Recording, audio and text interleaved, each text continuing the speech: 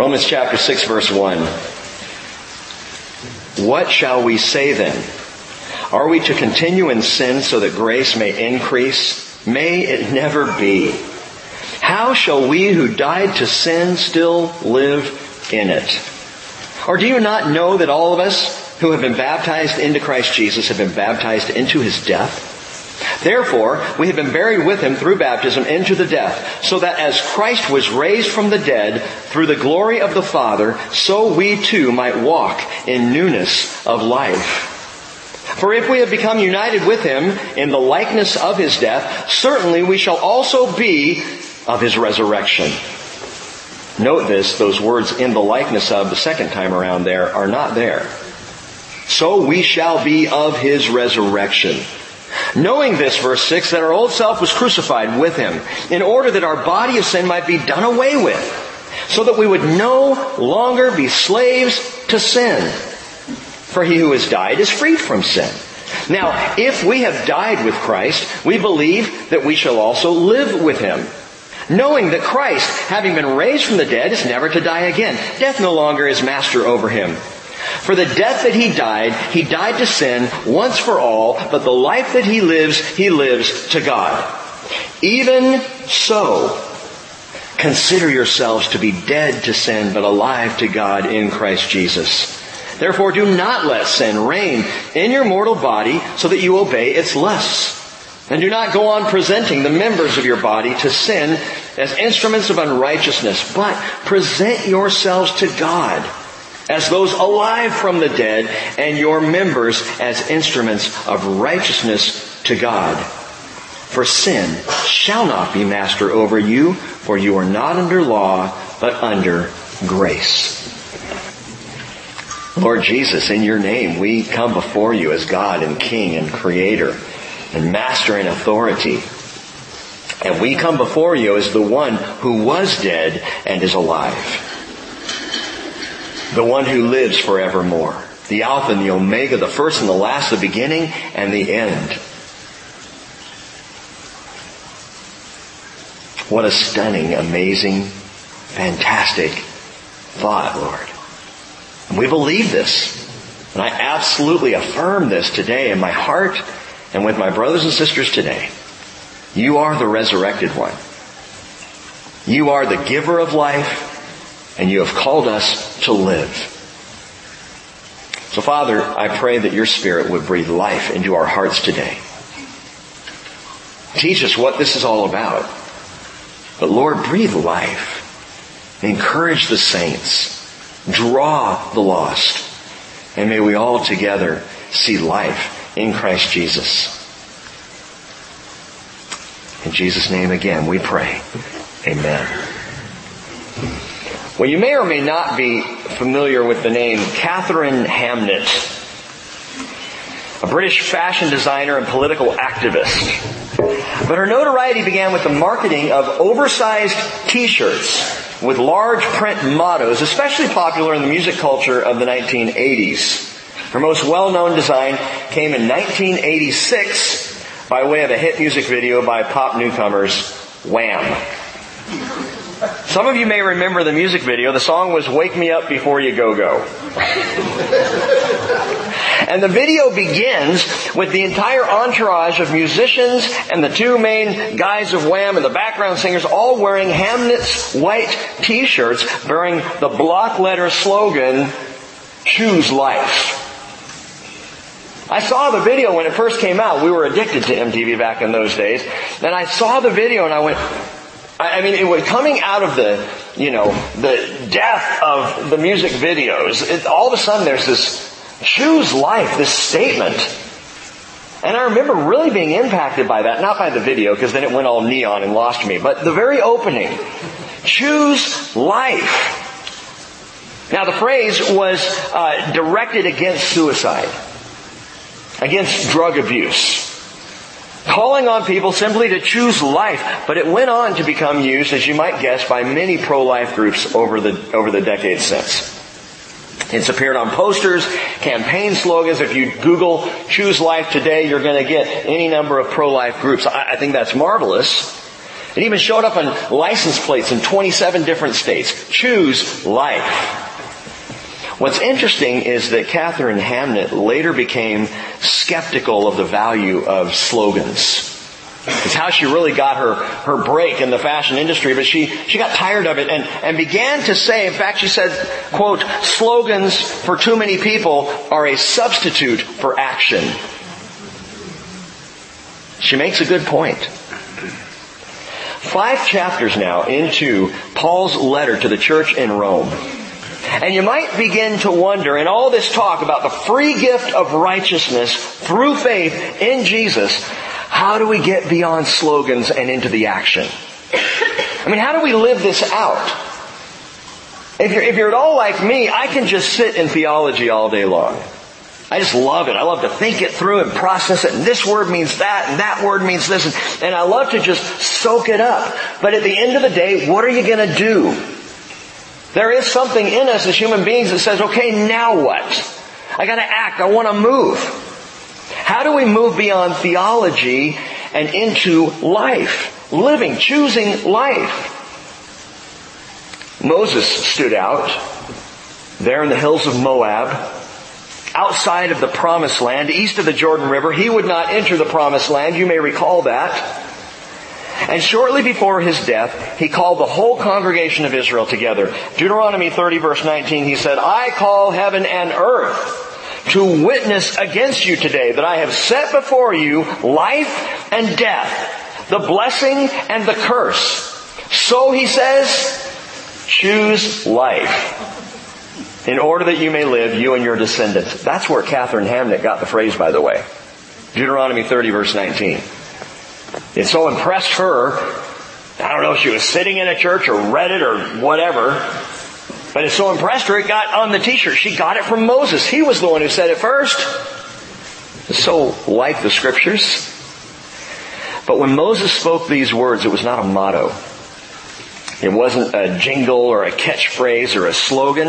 It was a call to life. It was a call to action on the part of Israel. You've heard it all, he says at the end of what we call the book of Deuteronomy, as he has just recounted the entire law. He's summed up all of Torah. He stands there and says, you've heard it. Here's all the info. Here are the blessings. Here are the curses. You choose life. Choose the blessings. Live to own those. Choose life, he calls out. How appropriate in 2016 as we live in a dying, despairing world. We talk about that a lot, more than I want to. Workplace violence, abortion, random beatings, terror, suicides. I just read this morning, there's been a rash of freeway shootings in Northern California, outside of San Francisco, on Highway 80. Someone is targeting people out there. And it just seems to never stop. We live in a dying world, a culture that seems to be choosing death rather than choosing life. And of course, we shouldn't be surprised. Romans 5:12 says, just as through one man sin entered into the world, and death through sin, so death spread to all men because all sinned. But in this world of death, Moses said, choose life. The Lord would say to you and to me this morning, choose life. And so we're going to talk about how to do that. We're still in the second overall section of the book of Romans. Very methodical. I called it systematic theology on Wednesday night because Paul is intentional as he's moving us through and helping us process what this is truly all about. He is laying the foundation of doctrine on the foundation which is Jesus Christ, because there is no other. And as he lays out this foundation, he began with condemnation, and now we're in this wonderful section of salvation. Part 2, if you will, in the book of Romans. Beginning at verse 22 of chapter 3, running all the way through chapter 8, it's all about salvation. But this section can be further broken down. And those of you who like to think this way and outline things, from chapter 3, verse 21 through chapter 5, it's justification. Paul is talking about, explaining, helping us understand this concept of justification, having been justified. And now, in chapter 6, and he will continue in chapter 7, he talks about sanctification. And then finally in chapter 8, preservation, or glorification, whichever shun you want to use. This morning, we move from justification into sanctification. The change from chapter 5 to chapter 6 is that, conceptually, ideologically. Paul is now going from this teaching on justification to say, okay, now here's how it plays out. Here is sanctification. Now, truly you can't separate the two. You don't have sanctification without justification. You don't have it one without the other. Paul only does this, speaks differently and uniquely about these two, so that we can understand how it all works. So, a good question to begin with is, what is the difference? Aren't they both just theological constructs? Justification, sanctification. Okay, we learned some theology this morning. No, they're not. Justification deals with what God did for us. Sanctification deals with what God does in us. Justification, let me put it this way. Justification deals with the guilt of sin. Having been justified, again, he says, it deals with the guilt of sin. Having been justified by faith, Romans 5 verse 1, we have peace with God through our Lord Jesus Christ. Having been justified, the guilt is gone. We don't wallow in that stuff anymore. I have been justified. So justification deals with that guilt. The gavel comes down, the judge declares, not guilty. So Christian brothers and sisters, stop feeling guilty. Well, what if I sin? Well, then feel guilty, but stop sinning. And you won't feel guilty. Jesus died that we might be just as if I'd never sinned. Right? So justification deals with the guilt of sin. And understand that with justification, God doesn't make me righteous. No, He declares me righteous. Big difference. He declares me righteous, not guilty, case thrown out of court, lack of evidence. He declares me righteous. But you and I both know, even though we have been justified, we can still sin. So get this. While justification, this is so important, while justification deals with the guilt of sin, sanctification deals with or disarms the power of sin. I'm going to say that again because everybody was watching Susie walk in and sit down. Aren't you glad she can still turn heads? Okay. Justification deals with the guilt of sin. Sanctification disarms the power of sin. Which makes this wonderful. God takes the justified person who He has declared righteous, though still a sinner, and He actually makes her holy. He disarms the power, the ability of sin to hold us back from becoming what God has declared that we are. And that is righteous. He declares us righteous, and then He makes us righteous. And that's sanctification. That's what's going on in our lives. I've said this many times over the years. That's why we're not raptured the moment we believe. The moment I believe, I'm declared righteous, but I still need some sanctifying. I need the power of sin dealt with in my life, and God begins then to work that process, and that's what Paul begins to get into right here. In this brilliant, systematic theology, Paul uses the word sanctification for the first time. In chapter 6, verse 19, if you'll skip ahead and look at that. He says, so now present your members as slaves to righteousness, resulting in sanctification. He says in verse 22, again, now having been freed from sin and enslaved to God, you derive your benefit, resulting in sanctification and the outcome eternal life. So twice there in chapter 6, for the first time in this letter, he uses this new word, sanctification. By the way, if that phrase there, enslaved to God, bothers you at all, I invite you to come back Wednesday night. We're going to talk about that. The word sanctification, you Bible students, you're going to recognize it. It's hagiosmos. Hagiosmos. Why should we recognize that? Because the word hagios or hagios is saints, holy ones. Hagiosmos is the process of holiness, of sanctification, of being made a holy one. It is the answer to Jesus' prayer for His followers the very night before He was crucified. When He said in John 17:17, sanctify them, hagiosmos them in the truth. Your word is truth. Father, make them holy by the word of truth. Make my people holy. And by the way, at that point, He's not just talking about the apostles, He's talking about all of us. Father, Jesus prayed, sanctify them. Sanctification is that marvelous condition of sainthood of all believers. You don't need papal approval. You are a saint when you believe in Jesus. You are in the process of sainthood right now, hagiosmos, sanctification. So the justified are the sanctified. And again, you don't have one without the other. One is done, one is being done in us and through us. Now let's consider these things. Backing up a couple verses before chapter 6 gets going. In chapter 5, verse 20, we're told the law came in so that the transgression would increase. The law came in so the transgression would increase. Trent and Leah understand this. We had dinner last night. You should have known, Saturday night dinner with Rick, you're going to be talked about. It's just the way it is.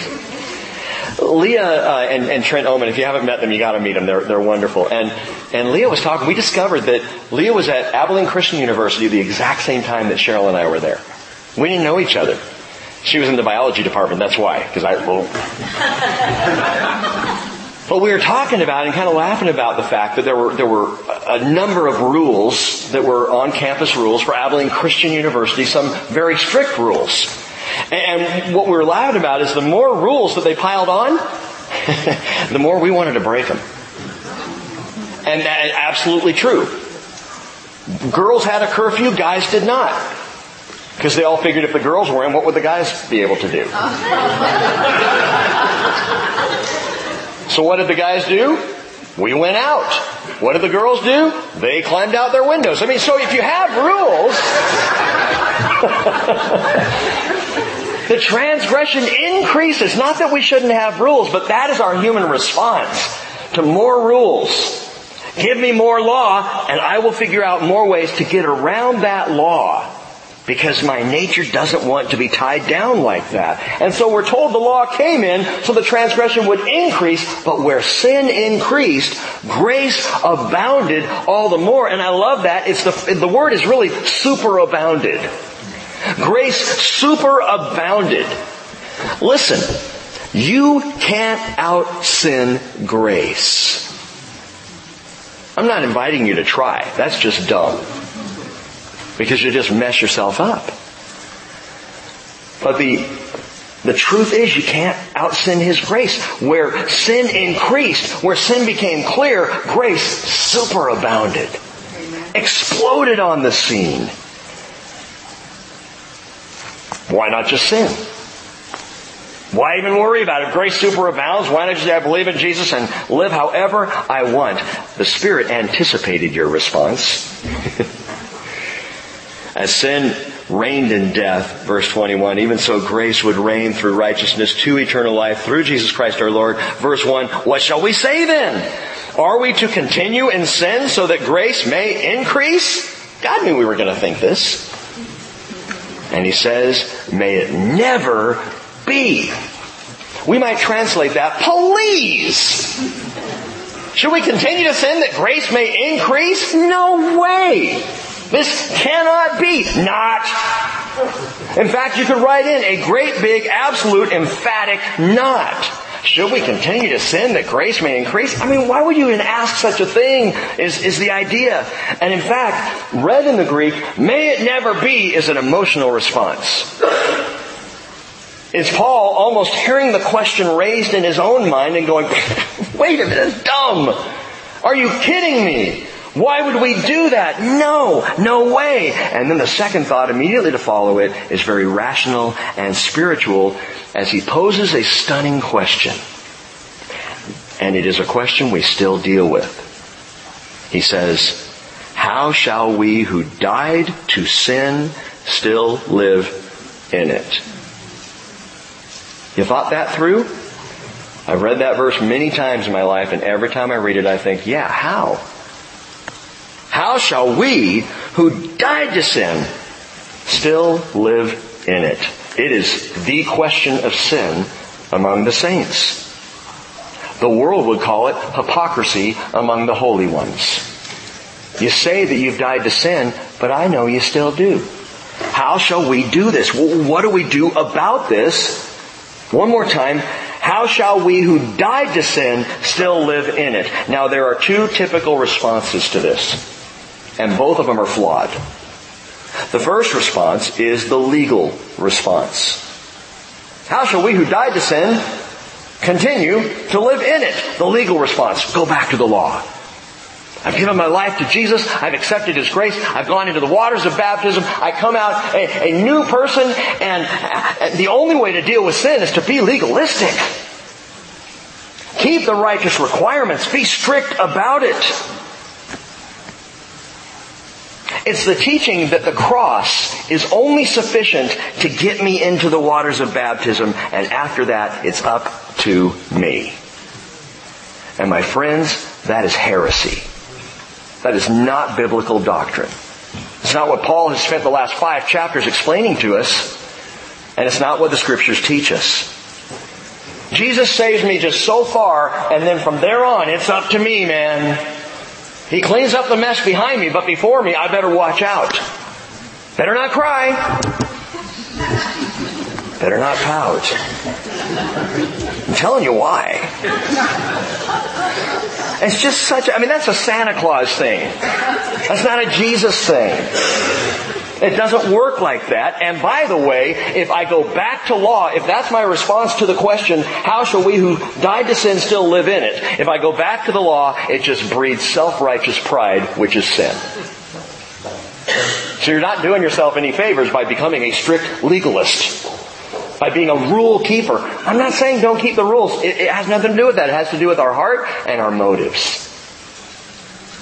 And if I'm going to be a strict, self-righteous religiousist, then I'm no different than the Pharisees. And if you recall, Jesus had a big problem with them and their whole mentality and their whole attitude toward faith. What did Paul just get done saying? You can't keep the law. You can't do it. It was added so the transgression would increase. So if I receive grace through faith and immediately turn around and head into a legalistic mentality, I'm going right back to transgression. I'm just going right back into sin. It's the opposite of what I think I'm doing. You cannot die to sin only to live out the legal, sanctimonious, religious response. For by grace you have been saved, Ephesians 2:8 and 9, through faith, and that not of yourselves. It is the gift of God, not as a result of works, so that no one may boast. And last week we talked about boasting, but what do we boast in? Him. His work. And if I boast in anything applied to myself, it's my tribulations. I glory in those because I know that my tribulations bring about perseverance, improving character, and hope. So I'll boast about that. But to go back to law, it makes no sense. We come to grace. Don't leave grace and go back to the old thing. Paul said in Galatians 1:6, I am amazed that you are so quickly deserting Him who called you by the grace of Christ for a different gospel. Then he goes on to say, not that there is another gospel. There's not. There's only one good news, and that is grace through Jesus Christ. The different gospel that he's going after in the book of Galatians is the legalism. It's the circumcision. It's the Judaizers who are saying to this newfound wonderful faith, they're saying, great, grace, wonderful, but we got to keep the law. And Paul says, why would you go back when you've just been set free? Why would you, Israel, go back to Egypt when God has delivered you? Why would we as people of faith do the very same thing? The problem with works-based religion is it always comes up short. It is never enough. Why? Because sin is too powerful. And sanctification is here to deal with the power of sin in my life. But if I try to go legalistic, I fail, I fall apart, I head right back into guilty living even though I've been justified, which is supposed to deal with the guilt. Are you with me? The Bible does not teach this. What the Bible teaches, the words of Christ Jesus, John 6:29, this is the work of God, that you believe in Him whom He has sent. You know what my part in all of this is? I show up. I just show up. And Jesus does it all. It truly is His work, His power, His authority, His grace, His might, His splendor, His wonder, and none of it is mine. He does it. I'm just here. In His name. I'm just trusting Him to sanctify. Have you ever noticed how suddenly a behavior that you really struggled with, you're not struggling with anymore? Something that maybe 10 years ago was a big deal in your life, and you just thought, and you prayed, Lord, I just wish we could just take this away, and all of a sudden you realize, I'm not doing that anymore. That's not in my life anymore. How weird is that? And you can't remember what you did to make the change. You know why? Because you're being sanctified. And it wasn't anything that you did. It was the work of the Spirit of God in you. 1 John chapter 5 verse 1. Whoever believes that Jesus is the Christ is born of God. And whoever loves the Father loves the begotten of the Father. It's so simple. So the first response here to how shall we who died to sin still live in it, the first response is a legal response, and it's a wrong response. The second response, which is far more prevalent in the church today, is the mystical response. And it is also flawed. It's not back to the law. No, instead it's back to the grave. What do you mean? There are those who say, well, the answer to this is we must die to sin daily. Mystically. How do you die to sin? I'm just going to die to sin. It's this spiritualized response. How shall we who died to sin still live in it? And so humbly and prayerfully and sincerely they attempt this continual, vague, esoteric dying to self. Gotta die to self, man. Die to self. What does that mean? I don't know. Just do it. Because we can't continue to live in sin, so we gotta die to self. And they're living in the graveyard. This is a ghostly, vague, spiritualistic approach to a very practical question that has a very practical answer, and it's totally bogus. How do you do that? Again, how do you die to yourself? Is it some kind of spiritual self-denial? Is it what happens during Lent? I'm gonna deny myself something that I want. And that way I'm dying to myself. But if you have that mentality, you are right back into works. Trying to figure out how shall we who died to sin still live in it. Let me give you the biblical response. Don't go back to law. Don't go back to the grave. Go back to the cross. And when I say back to the cross, I don't mean to communion about 15 or 20 minutes ago. I mean 2,000 years ago, go back to the cross. The Bible teaches, listen, the Bible teaches we have died to sin. We have died to sin. Romans 5:1, having been justified means the death of a believer is a thing of the past. It is a thing that took place at the cross. The transaction is complete. 1 John chapter 3 verse 9 says, no one who is born of God practices sin. Because his seed abides in him, he cannot sin because he is born of God. Now that's hard teaching. It doesn't mean that you don't commit a sin. It means you don't continue in the course of sin. It means the moment you are made aware of sin, you change direction. by the power of the Spirit, by the sanctification that comes from God's work. You don't live in sin as a lifestyle. Those who are born of God practice righteousness. Now, this presents a serious problem for the believer. Again, the question comes out, how shall we who have died to sin still live in it? Having been released from the guilt of sin, how can I truly be released from the power of sin? And it is the struggle for the believer, and I'm sure you've asked that question. I gave my life to Jesus, I'm following Him, and yet I still do these stupid things.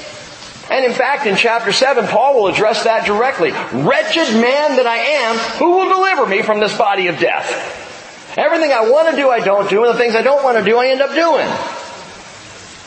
And everyone who follows Jesus at some point comes face to face with that issue. Father, if I'm released from the guilt, how can I be released from the power? There is a way.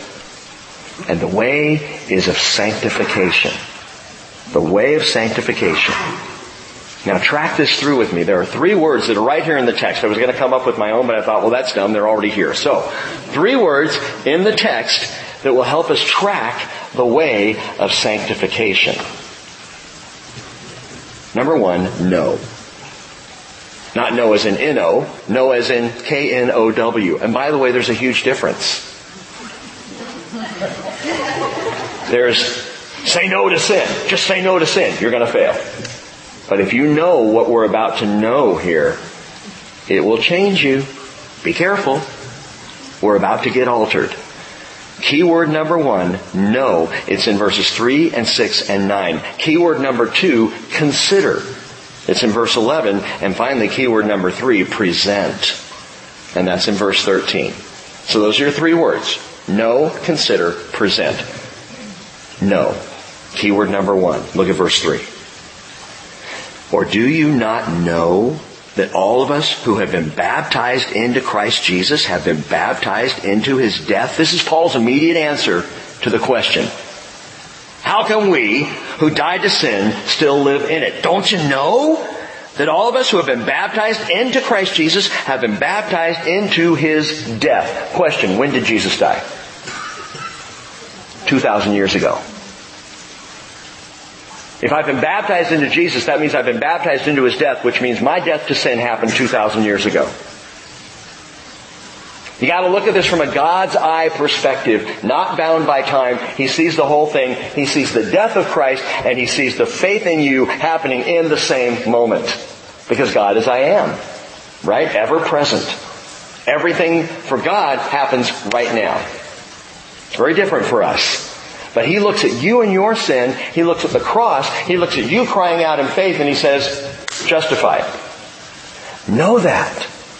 Know that. Contrary to another defective dogma, He does not keep dying perpetually. Jesus died once. He is not still on the cross. He doesn't die over and over and over and over. Just ask Joseph of Arimathea. He was there. Ask Nicodemus. He helped pull the body down off the cross. They bore the weight of that body all the way to the tomb of Joseph of Arimathea. They wrapped the body in those swaddling clothes, literally. The wraps of burial. They put the spices on top of Him, about 100 pounds weight. They laid Him in the tomb. They saw the stone rolled away. They know He was dead. Having died 2,000 years ago. But it was only once. And not perpetual. Hebrews chapter 10 verse 7. A verse I quote a lot. Jesus saying, behold, I have come in the scroll of the book. It is written of me to do your will, O God. Well, what was that will? Hebrews chapter 10 verse 10 says, by this will we have been sanctified through the offering of the body of Jesus Christ once for all. Once for all. It says in Hebrews 10:14, for by one offering He has perfected for all times those who are sanctified. And by the way, though sanctification is a process, the word hagiasmos is not a verb, it's a noun. I'm the sanctified. in process of sanctification, but I'm also the sanctified. I'm the Holy One right now. And I'm being made the Holy One simultaneously. It's remarkable, but Jesus Christ died once for all. Verse 5 of Romans chapter 6, verse 4, he continues, he says, therefore, having been buried with Him through baptism into the death. And by the way, there is a definite article right before death. It should read that we have been buried with Him through baptism into the death. Not into death, vaguely, but into the death, His death. So that as Christ was raised from the dead through the glory of the Father, so we too might walk in newness of life. Know this, Paul would say. This is the beginning of sanctification. Know this. And again, that word death, the death, His death, not mine. Well, I got to die to self. No, He died. You die with Him. This phrase, die to self, I think it's even marketed on Christian t-shirts, man. It's not a biblical phrase. Well, I don't need to die to self. We humble ourselves before the Lord. But my death is in His death. The death is His death. Which is what frees me from sin. Not my death. You can die 1,000 times, you're still going to be a sinner. You got to be baptized into His death. Which is what sanctifies. Which is what makes me a holy one. His death. You know what my death can produce? Death. And we could try it right here, but I could only do it once. And it wouldn't be any good. But get this. I was baptized into His death. And if I am to gain power over sin in my life, I must first know that I died to sin 2,000 years ago.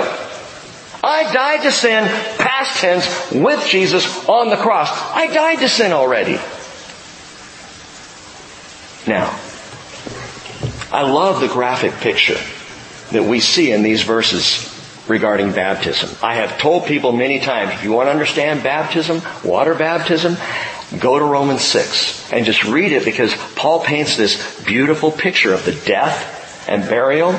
The comparison we see as we go down into the waters as though we're being buried. It's a graphic illustration. Then we come up out of the waters as though we're being resurrected into this new life as we rise up. But I want you to get this. Paul's not talking about baptism here. When he says, do you not know that all of us who have been baptized into Christ Jesus have been baptized into His death? Therefore we've been buried with Him through baptism into the death, so that as Christ was raised from the dead through the glory of the Father, so we too might walk in newness of life. He's not talking about baptism. Not talking about water baptism. What do you mean? If we make this into a doctrinal discussion of water baptism, and I unfortunately have, we will drain it of its true significance. If we just say, well, this is Paul's doctrine of baptism. It's not. It is not a treatise on the method or the technique of water baptism, tub, pond, or ocean. It's not an apologetic on the requirement of immersion versus sprinkling or splashing or dumping. The word itself is enough to explain baptism. I mean, we can talk about baptism. We can deal with the theology of baptism. The New Testament is absolutely clear. Baptizo means to submerge. It means to immerse. The word itself tells us how to do it. But that's not what he's dealing with here. If I say, again, as I have in the past, that Paul is just describing the ordinance of baptism, then get this, I do exactly what the Judaizers did with circumcision. I get stuck on the symbol and I entirely miss the spiritual truth that is being told here, which is much bigger than water baptism. Well, Rick, are you denying water baptism? No, I'm not. Jesus said, do it, so I do it. You know, I mean, it's as simple as that. What your view is about baptism is really beside the point. What did he say? What does it mean? Do that. But if we hone in on that and say, oh yeah, it's a great picture of baptism, when we study it out to understand how we're to do baptism, and then we do the baptism based on this passage, we've missed the whole thing. And here is the spiritual reality that we must know. Now get this. I'm going to let Alva McLean, the great Bible commentator, say it. When Christ died, we died. And when we believe, He baptizes us by the operation of the Spirit of God, immersing us into the body of Christ. Now that's the spiritual reality. That baptistry is a picture, a symbol of the spiritual reality, and the spiritual reality is what Paul's talking about here. He's not talking about how to get baptized. He's talking about the truth that when Christ died, I died. When I put my faith into Jesus, my faith goes into one who died 2,000 years ago, and suddenly, as of 2,000 years ago, I am no longer a sinner. I am no longer dead in my sin. I have died with Christ. And so that right now, this amazing spiritual, fantastic immersion takes place. And I am brought into the body of Christ. I become a child of God by the work that Jesus did on the cross, not by the work that I did in the baptistry. Do you see the difference? The one is a symbol, the other one is the truth that the symbol just symbolizes. And it's hard for us because as human beings we like the symbol. We like to check the boxes. Okay, baptism, check. Communion every Sunday, check. Okay, keeping the law, check. And we're right back into legalistic religion. And we're guilty because I miss communion on a Sunday morning. Or we're guilty because I start to do certain things that I know better and I already checked that box, but now I've erased it, so I've got to go back and check it again. It's not about the symbol. It's about this true, significant spiritual truth. And baptism is simply a picture of what Paul is really talking about here, which is far more profound than water in a tub. Look at verse 5. For if we have become united with Him in the likeness of His death. Okay, so likeness there. Now Paul's saying it's a symbol, it's a picture. It looks kind of like His death. He says, certainly we shall also be, and like I said, you want to scratch out in the likeness there. We shall always be, also be of His resurrection. Knowing this, that our old self was crucified with Him in order that our body of sin might be done away with, so that we would no longer be slaves to sin, for He who has died is freed from sin. So why do we keep talking about crucifying the old man? Why do we continue to have conversations? How many times does the old self need killing? Put the stick down, the horse is dead. Stop beating that thing.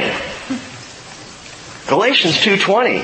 I have been crucified with Christ, and it is no longer I who live, but Christ lives in me. And the life which I now live in the flesh, I live by faith in the Son of God, who loved me and gave Himself up for me. I have been crucified with Christ. Not, I gotta get crucified with Christ today. Well, but Jesus said, take up your cross daily and follow me. Yeah, as a picture of tribulation. As a picture of the willingness even to suffer for Him as He suffered for us. But that's all that is. It's not about being re-crucified every day. And by the way, if we needed to die to self every day, then we should be getting baptized every day too. Well, that's just silliness, Rick. Exactly. It's legalism. And it is not what Paul's talking about. We need to know. Believers, you need to know that you died with Christ. When you put your faith in Him, you died with Him. And that is a done deal, and truly, it's 2,000 years old at this point. Verse 7, one more time says, for he who has died is freed from sin. He who has died. Okay, that's why knowing this is so important. Can I really practice righteousness instead of sin? Of course you can. Thank you. Paul says this with a corpse in view. Think about it from that perspective, verse 7, one more time. He who has died is freed from sin. How many dead people can sin? You can't anymore.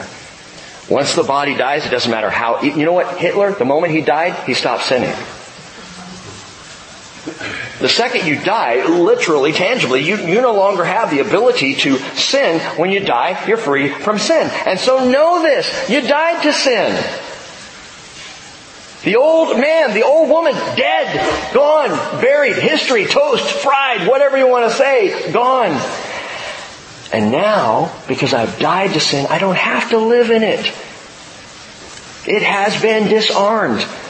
Verse 8, he says, now if we have died with Christ, we believe that we shall also live with Him. And that live with Him is not future tense, it's present tense.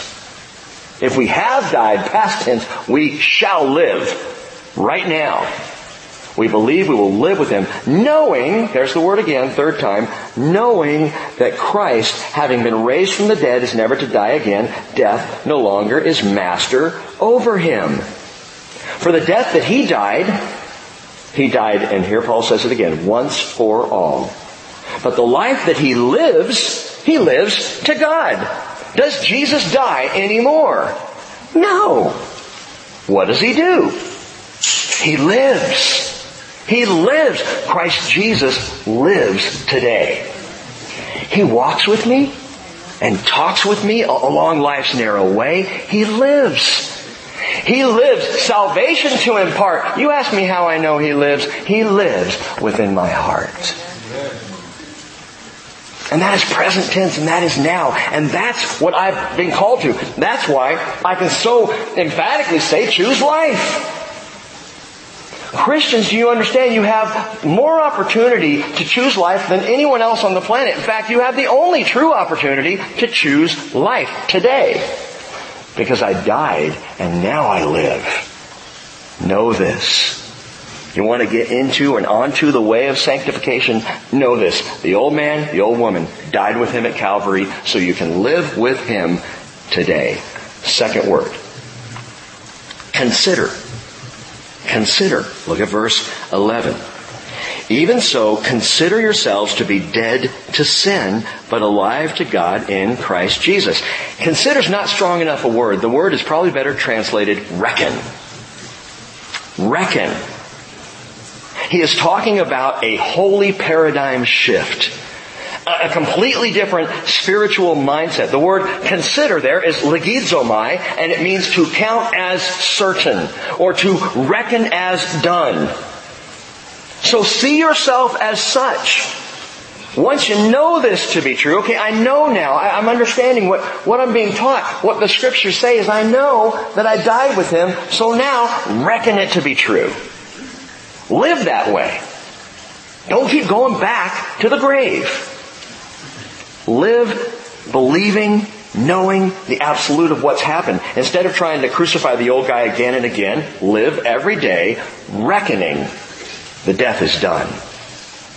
And by the way, this has been called the secret to holy living right here. The secret to holy living. And Paul explains it even more in Colossians chapter 2 verse 13. When you were dead in your transgressions and the uncircumcision of your flesh, He made you alive together with Him, having forgiven us all our transgressions, having canceled out the certificate of debt consisting of decrees against us, that's justification, which was hostile to us. He's taken it out of the way. He nailed it to the cross. When He had disarmed the rulers and authorities, He made a public display of them, having triumphed over them through Him.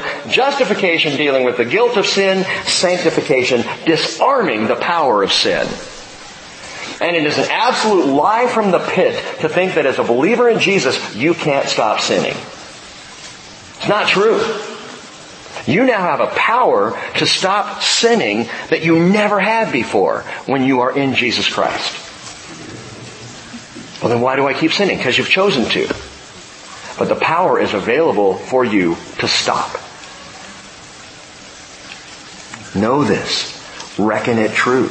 Sin no longer has power over you like it once did. This is the new reality in Jesus. This is the new breed of people who have been born again in Jesus Christ. Verse 12. Therefore, do not let sin reign in your mortal body so that you obey its lusts.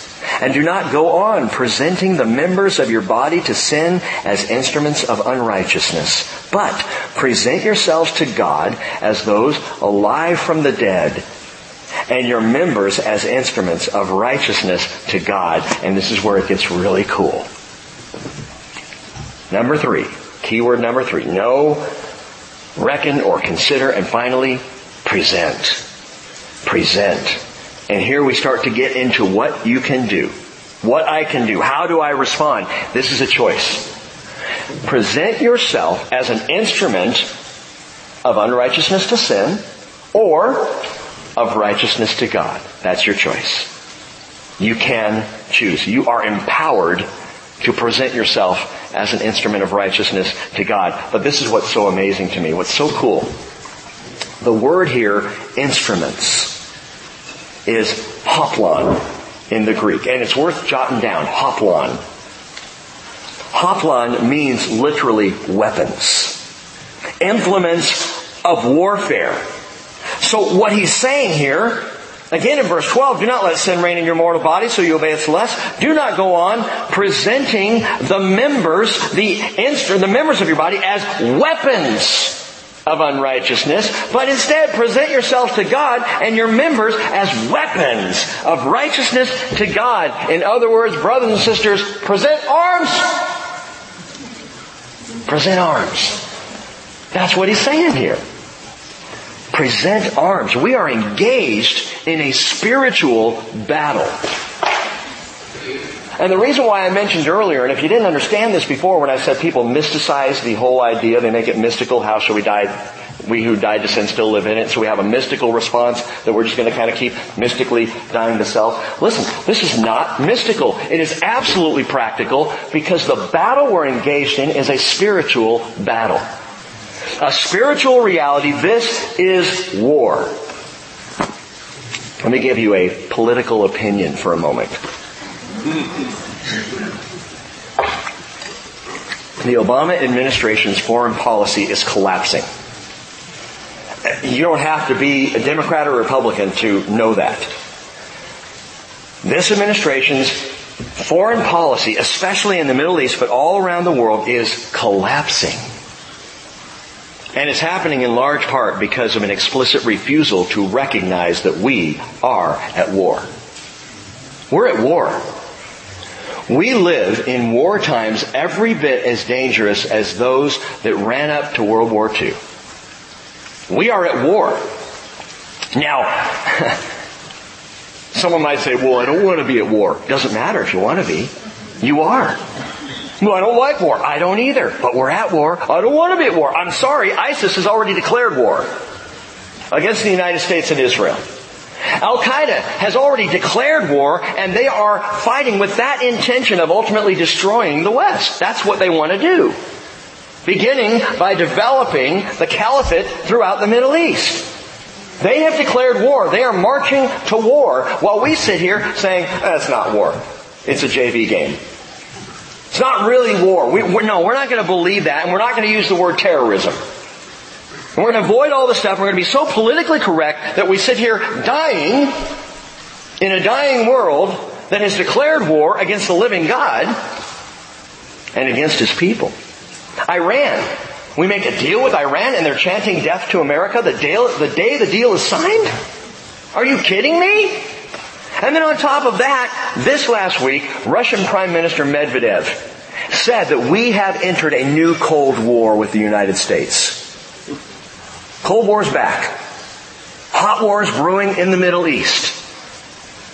And we sit back and say, we're not at war. That's why we're losing. That's why foreign policy is falling apart. And that same foolish attitude plagues many in the body of Christ. The refusal to recognize I am at war here. Why do I go on sinning when I've died to sin? Because I don't know that I'm at war. Because I go about my, superficial life on a daily basis and I don't recognize the spiritual reality that Paul says, though we walk in the flesh, we do not war according to the flesh. 2 Corinthians 10:3. He says, for the weapons, the hoplon, of our warfare are not flesh. Know this. Reckon it. Present arms. The weapons of our warfare are divinely powerful for the destruction of fortresses. We are destroying speculations and every lofty thing raised up against the knowledge of God, and we are taking every thought captive to obedience to Christ. Do you fight like that? Oh, I sinned again. Guess I need to die to self. Stop it! Present arms. Your body is a weapon. Your soul is a weapon. Your spirit is a weapon to be presented either to God or to unrighteousness, your choice. You're going to fight for one side or the other. You are going to battle one way or the other because this is a fight for life. And we're not talking about this enough. In the same way, the comparison just stunned me this week, in the same way that politically our country is not dealing with the reality of war, so the church is not dealing with the reality of war. Because when you're in war, and you military personnel understand this. When you are in war, you are dialed in and that's all you're focused on, and you are fighting. And your greatest frustration is when your hands are tied by politicians back home. But we tie our own hands by our refusal to recognize what's truly happening. By the way, what are the weapons of our warfare? You know what they are. I'll read them to you. Ephesians chapter 6, where we're told to take up the full armor of God so we'll be able to resist in the evil day which is now, and having done everything to stand firm. He says stand firm, then having girded your loins with truth, the belt of truth. We need truth. We need truth to be taught. We need truth to be spoken. We need to be in the word of truth constantly, daily. Put it on like a belt so your pants don't fall down. The belt of truth. Having put on the breastplate of righteousness. Having shod your feet with the preparation of the gospel of peace. And by the way, it's preparation because you got to be ready to go at a moment's notice. In addition to all, take up the shield of faith, with which you will be able to extinguish all the flaming arrows of the evil one. And take the helmet of salvation and the sword of the Spirit, which is the Word of God. And that's 6 things. Number 7 is pray. Because he says, and with all prayer and petition, pray at all times in the Spirit with this in view. My friends, if we ignore this, we collapse into sin. You want practical teaching on sanctification? Listen to this. Terry Eagleton is a British literary critic. I don't know what my deal is with British people today, but whatever. And he said this. He said, societies become secular not when they dispense with religion altogether, but when they are no longer especially agitated by it. He's right. You think Paul was an agitator? Think Jesus was? We don't often consider Jesus or think about him as being, the agitator in chief, but gang, he drove the religious stuff shirts nuts. The Romans didn't know what to do with him. And understand, you don't have to be a jerk to agitate the culture. You don't have to be an idiot. You just fight for the truth. You just present arms. You present yourself as a weapon for holy warfare. And it's not like the holy warfare of jihad, which is about death. It is holy warfare unto life. You present your body, your soul, your spirit to be used of the Lord for righteous things rather than for unrighteous things. And it is a biblical concept. David wrote in Psalm 144, verse 1, blessed be the Lord, my rock, who trains my hands for war, my fingers for battle. Paul says in 1 Timothy 6:12, fight the good fight of the faith. Take hold of eternal life to which you were called, and you made the good confession in the presence of many witnesses. So again, as followers of Jesus, our bodies, our souls, and our spirits are implements of holy warfare. Present arms. Who are you going to fight for? Here's a reality of sanctification. When you are fighting for righteousness, you don't have time to worry about if you're tripping in sin. You are focused on righteousness, sin has no power. Sin only has the power in your life that you give it as you present arms to unrighteous things rather than righteous. Present. That word present, it's peristomai. which in the Greek literally means to stand near. What a graphic picture. You're either going to stand near to godly righteousness, or you're going to stand near to unrighteousness. One or the other. Psalm 73 verse 27 says, "For behold, those who are far from you will perish.